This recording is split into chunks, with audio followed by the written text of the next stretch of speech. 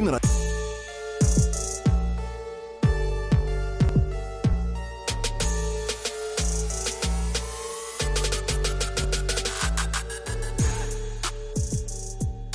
number 2, Canuck Central in the Kintec studio. Kintec Footwear and Orthotics, Canada's favorite orthotics provider.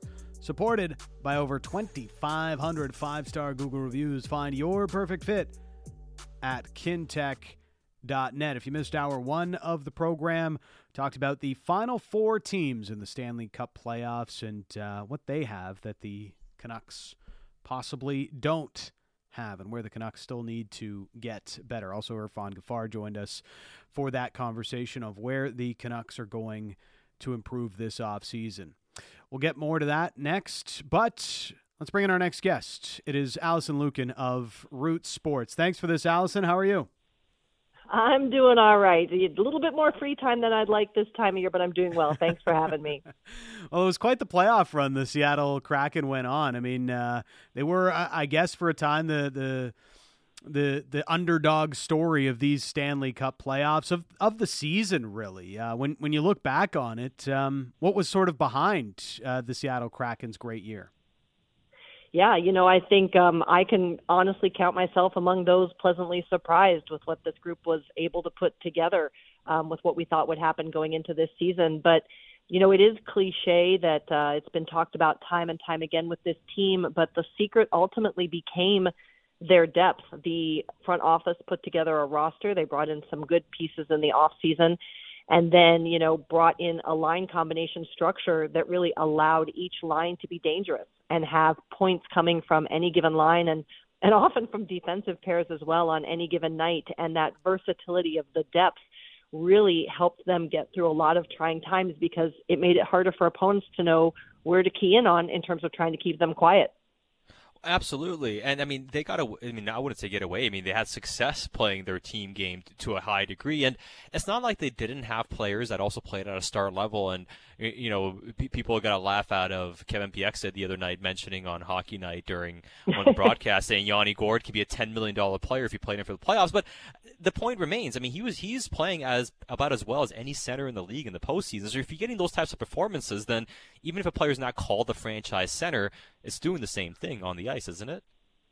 Yeah, absolutely. And, I think that the intangible side of that, the humility to be able to say, I'll be in any role you ask me to be as long as we win, is part of what Yanni was able to do. And I laughed when I heard Kevin say that because I'm sure Yanni agrees. He'll give him a cut if he can get that kind of deal. But, he has the experience, he has the will, and he came in with an energy after last season to really push this team forward. And I will say, even in this second round where Dallas is obviously a very talented squad and ultimately came out the better team, but as the Kraken fought to stay in this through 7 games, there were nights you could see Yanni Gourde in particular pulling his team into the fight, and it was his line that often got the most difficult assignments instead of competition, and he really performed well and stepped up. There were definitely some key acquisitions, and certainly the rookie year of Matty Beniers helped this team get to the postseason. But a lot of the turnover, and I guess just Ron Francis committing to what he did at the expansion draft sort of helped here, right? And also having Dave Haxtell as head coach and believing in his process. But that works. And then some of these, return players like Jordan Eberle plays a big role this year. You have Vince Dunn and Adam Larsson, potentially, one of the better pairings across the National Hockey League this year. It was some of what they did in the expansion draft and just that continuity where they started to build more of a team process. Yeah, absolutely. And you look at this expansion draft and it's easy to compare it to Vegas, but we know that GMs got smarter this second time and there wasn't maybe as much talent available as Vegas had access to. But, when you look back, I think what was smart about what Ron Francis and his group did is they gave themselves room, right? And they had cap space. And then when the team didn't perform the way that they had hoped, they were able to get a lot of capital in terms of draft picks. So come this offseason, not only were they able to bolster the prospect pipeline in terms of those draft picks, but that became also currency to get a player like Oliver Bjorkstrand, which in my opinion remains one of the top trades of the offseason. Mm-hmm. And then because there had been that patience, you have the cap space to bring in an Andre Burakovsky, to bring in a Justin Schultz. So as Ron Francis and his group were able to see what they actually had on their hands, then they had the time and space to add to those pieces to make them ultimately as successful as possible. And as far as the plan moving forward, is there any maybe desire or draw like Vegas kind of did after making their first run to go after more star players and kind of go somewhat all in on where you're at? Or is it going to be a lot of let's stick with our process and try to find value where we can? Because the team does have significant cap space coming up this offseason. Yeah, I think it is going to be patience because they do have cap space, but Vince Dunn has rightly earned himself a pay increase. That's going to be one big piece to watch for sure, and I would have to imagine that's top of the list for Ron Francis and his crew. And, if we look at Francis's experience, even in Carolina, it was a patient approach building to what was intended to be sustainable success. And I think that's what he is planning to do with this group as well.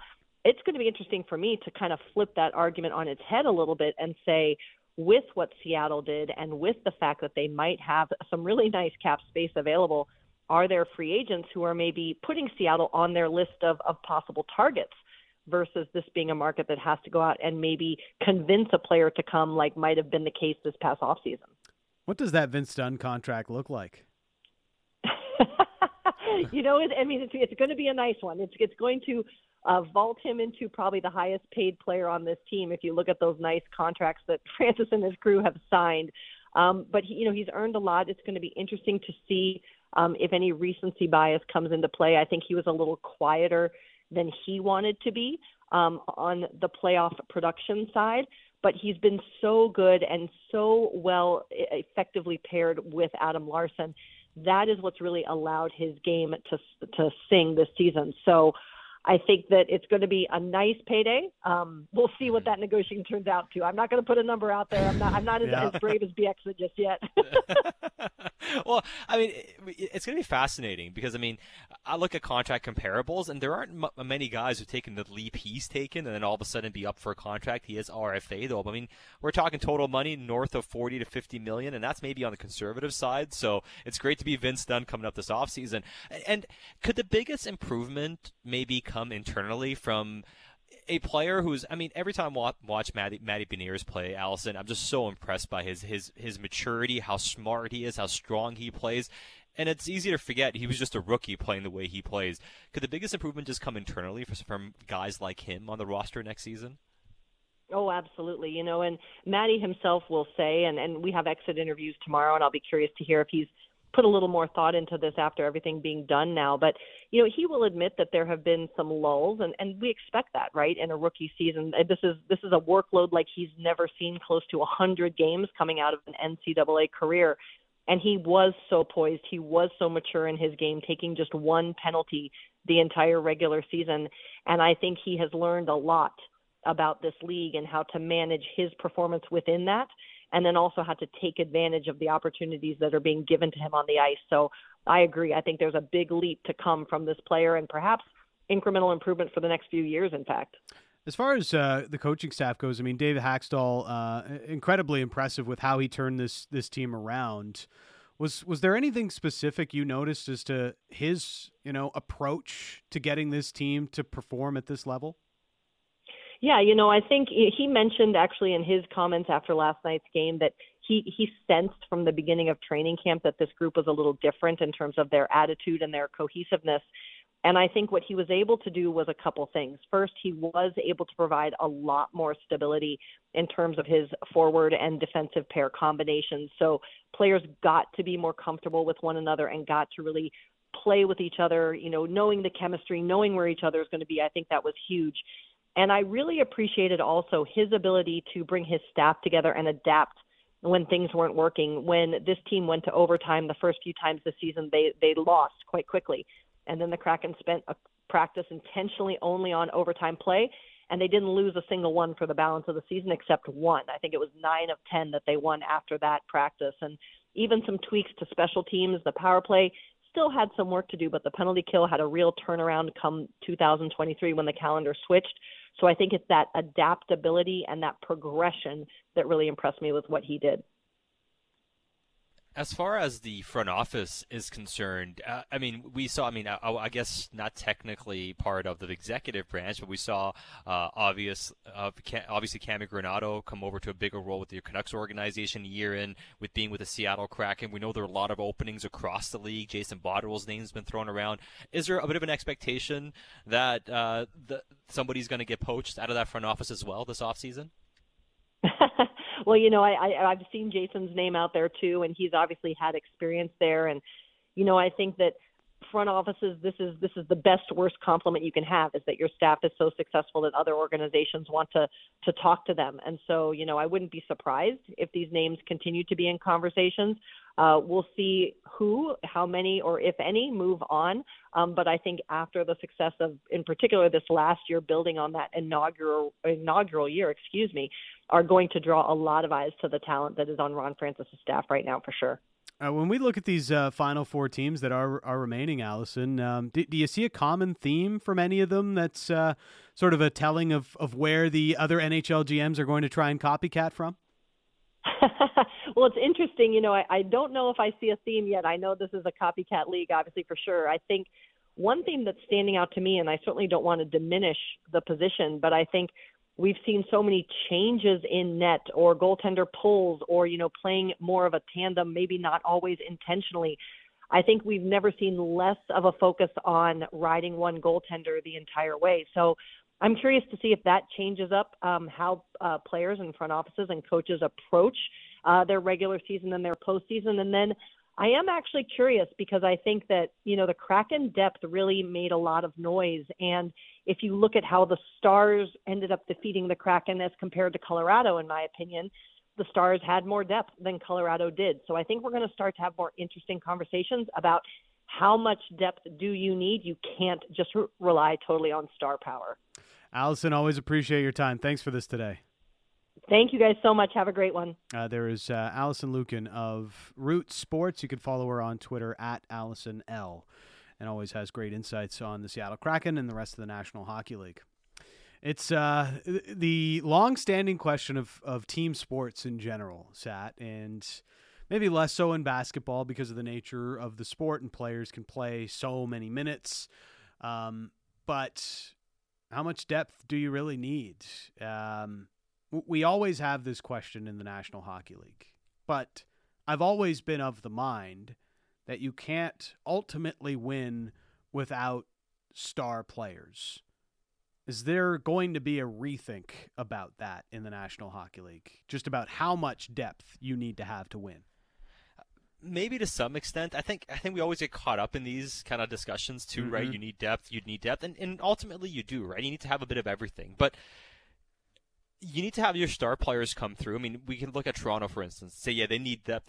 But would we be talking about that if there's top players producing at a higher level? Would we be talking about, some secondary production from Edmonton if Draisaitl didn't get, cold after scoring, 100 goals in the first round against the LA Kings and kind of using up all his goals in the first round? I mean, so I think we always talk about, things like that. And ultimately, I just look at this year, and what I see more than anything is you have to keep adding. Any team that's got to this point outside of Florida did something throughout the season to get better. We just spent some time talking about the Dallas Stars and how they got to where they got to, but they still gave up a second-round pick to get Max Domi. They still traded Gurianov to get Dadonov, which has been a nice fit and come in, right? But they still made a couple moves at the deadline to add some players to their group, right? Vegas did some little things here and there. So you always have to add players. You need to have extra bodies. I think one thing that gets underrated at the trade deadline isn't the big moves, but can you get 2 or 3 players who can take regular shifts and give you a little bit of something? And I think those are the moves and the type of depth that you should be looking more at the deadline. And usually the teams that go out and make those big moves aren't the teams that have a lot of success. Well, even Colorado last year, the players they added, how effective they were. You think of Arturi Lehkonen and Josh Manson weren't necessarily players that they were adding to the top of their lineup. And it's not like they didn't cost them anything. They were expensive acquisitions, but made some bigger contributions further down the lineup than you would say, on the top power play unit or something to that effect. I think if you're a team with Stanley Cup aspirations, you already have those positions figured out, and it's more about finding. And I think the conversation of identity is often overrated, right? And it can be a cliche of things you just tend to say to tell yourself that that's something you need. But I think being true to your identity is very important when it comes to team build. And when you go about acquiring these players to add into the middle or the end of your roster, they need to be able to fit into your team identity. I think it's definitely one of the critiques I've had of Toronto, where they go about building their bottom six thinking only about defense, and then as soon as their star players dry up scoring, it's like, oh, where are we supposed to get scoring from? Well, you're kind of building two different teams here, and I don't not to diminish the defensive side of the game or anything like that. It's just understand who you are as an identity, as a team, and keep playing to that. And Carolina understands that religiously, who they are and what they need and the types of players they want to play for them. And with that in mind, they've had a ton of success with it. Yeah, and it's not always the flashiest, most fun thing to watch, but it's very repeatable. Everything they do is very repeatable. Now, what it does do is it has neutered a lot of their offensive players up front, because I think the players who pay the biggest price for the way the Carolina Hurricanes play isn't their defensemen, it's their star forwards. Yeah. Because they're the ones that are going to have to really sacrifice a lot of things that they would do. And even, Sebastian Aho's never coming close to winning an Art Ross trophy. Exactly, never coming. And he's never coming close to really scratching the real ceiling of what he can do offensively because of how they religiously, like you said, stick to how they play as a team. But because they create a lot of push from their back end and they want their defense to move the puck quickly, and they have guys like Brent Burns who can skate it very quickly too, they end up being the real catalyst for their offense. You see their defensemen have great years all the time, and that's really where the engine of their team comes from. But their defensemen have to be careful with the chances they take, but they're handling the puck a lot. They move the puck a lot, and they're a real part of how they play hockey, whereas their forwards have to sacrifice a lot more. And it's a bit harder sometimes to get the forwards to sacrifice to that degree, but that's why you have to give Rod Brind'Amour all the credit in the world. And I still have some questions about, ultimately, are they going to have enough scorers? But the way they're going this year, and if they get to the Cup final, then maybe it doesn't matter this year. So a couple of things I wanted to get to before we wrap up some of these around the league conversations. I think we may have gotten a little bit of a hint. Now, it might already start to be smokescreen season, Sat. But the Philadelphia Flyers, Keith Jones, new president, talking today, and spoke with our friend and regular Monday insider, Frank Saravalli, and revealed that the Flyers are going to focus a ton on building out their decor in this rebuild that they are about to go through. And he referenced his time as a player with the Nashville Predators and how David Poile put a massive priority on building a strong defense. And that's how he went about building teams, and that's why Nashville has been relatively consistent for many years around the league. Did we just get a hint at who the Flyers might want to draft at 7th overall if they are going to prioritize defense this much? It seems that way, doesn't it? I mean, based on what Keith Jones had to say. Yeah. And sometimes, especially when you get new people coming into roles, they're very excited. They can't wait to talk about their plan, and sometimes more things come out. It kind of reminds me of when Vancouver, when they first made the changes and brought in Trevor Linden and Jim Benning, and it was kind of becoming common knowledge that at 6, as long as he was there, Vancouver was going to take Jake Virtanen. You know what I mean? It kind of became like, okay, like you kind of know this is the guy they're honing in on. Every time they spoke, they spoke about him in a different way. They talked about how they need a power forward and a guy with speed, and it became very, very evident, not only based on things people heard, but how they were speaking, that this is the guy they were taking. And I just wonder, Keith Jones, if he's kind of letting the cat out of the bag here a little bit. The Flyers are at 7th overall. We've talked about where Reinbacher could go in the draft, and could it be in the top 5? Probably unlikely with some of the players that are there. But after that, it's anybody's guess. There's definitely a feeling that Reinbacher's going to go somewhere in the top 10, and the Flyers look to be a leading candidate if Reinbacher is there at 7 or one of those top defensemen, since there isn't really a consensus. But I think we need to call this like the draft notebook. Yes, I like it. And when we get these little bits of tidbits on the show or any news we get or hear around the league, we're just going to put it into the draft notebook. Keep it in mind. And listen, like these things pay off. Like these things have guided us in the past. I remember we picked up a little, back when the Canucks ended up taking Vasily Podkolzin, and there was some talk that they were going to take Philip Broberg, and we're like, hey, there's kind of buzz out there that Edmonton's going to take Broberg as long as he's there. And then we're like, hey, we're not going to mock Broberg to Vancouver because he's not going to be there. Like what we're hearing, what we think, and based on some of the stuff out there, this is what's going on. And we'll keep a closer tabs on what we hear about the Flyers and everything, but it goes back to something else we've been discussing. Defensemen always end up going in the top 10. 1 or 2, and as much as the mocks and some of these consensus rankings don't show it, bet on it happening, and maybe even as high as 7, if not higher, man. Like it wouldn't shock me with the variance we're seeing, especially outside the top 3, and even some of the suggestions about Michkov going outside the top 10 even. It's Bedard, it's Fantilli, it's Leo Carlsson, and outside of that, roll the wheel, man. Spin the wheel, and we'll see what happens. It's going to be fascinating as we continue to get closer to the NHL entry draft. It's Dan Riccio, Satyar Shah. You are listening to Canuck Central.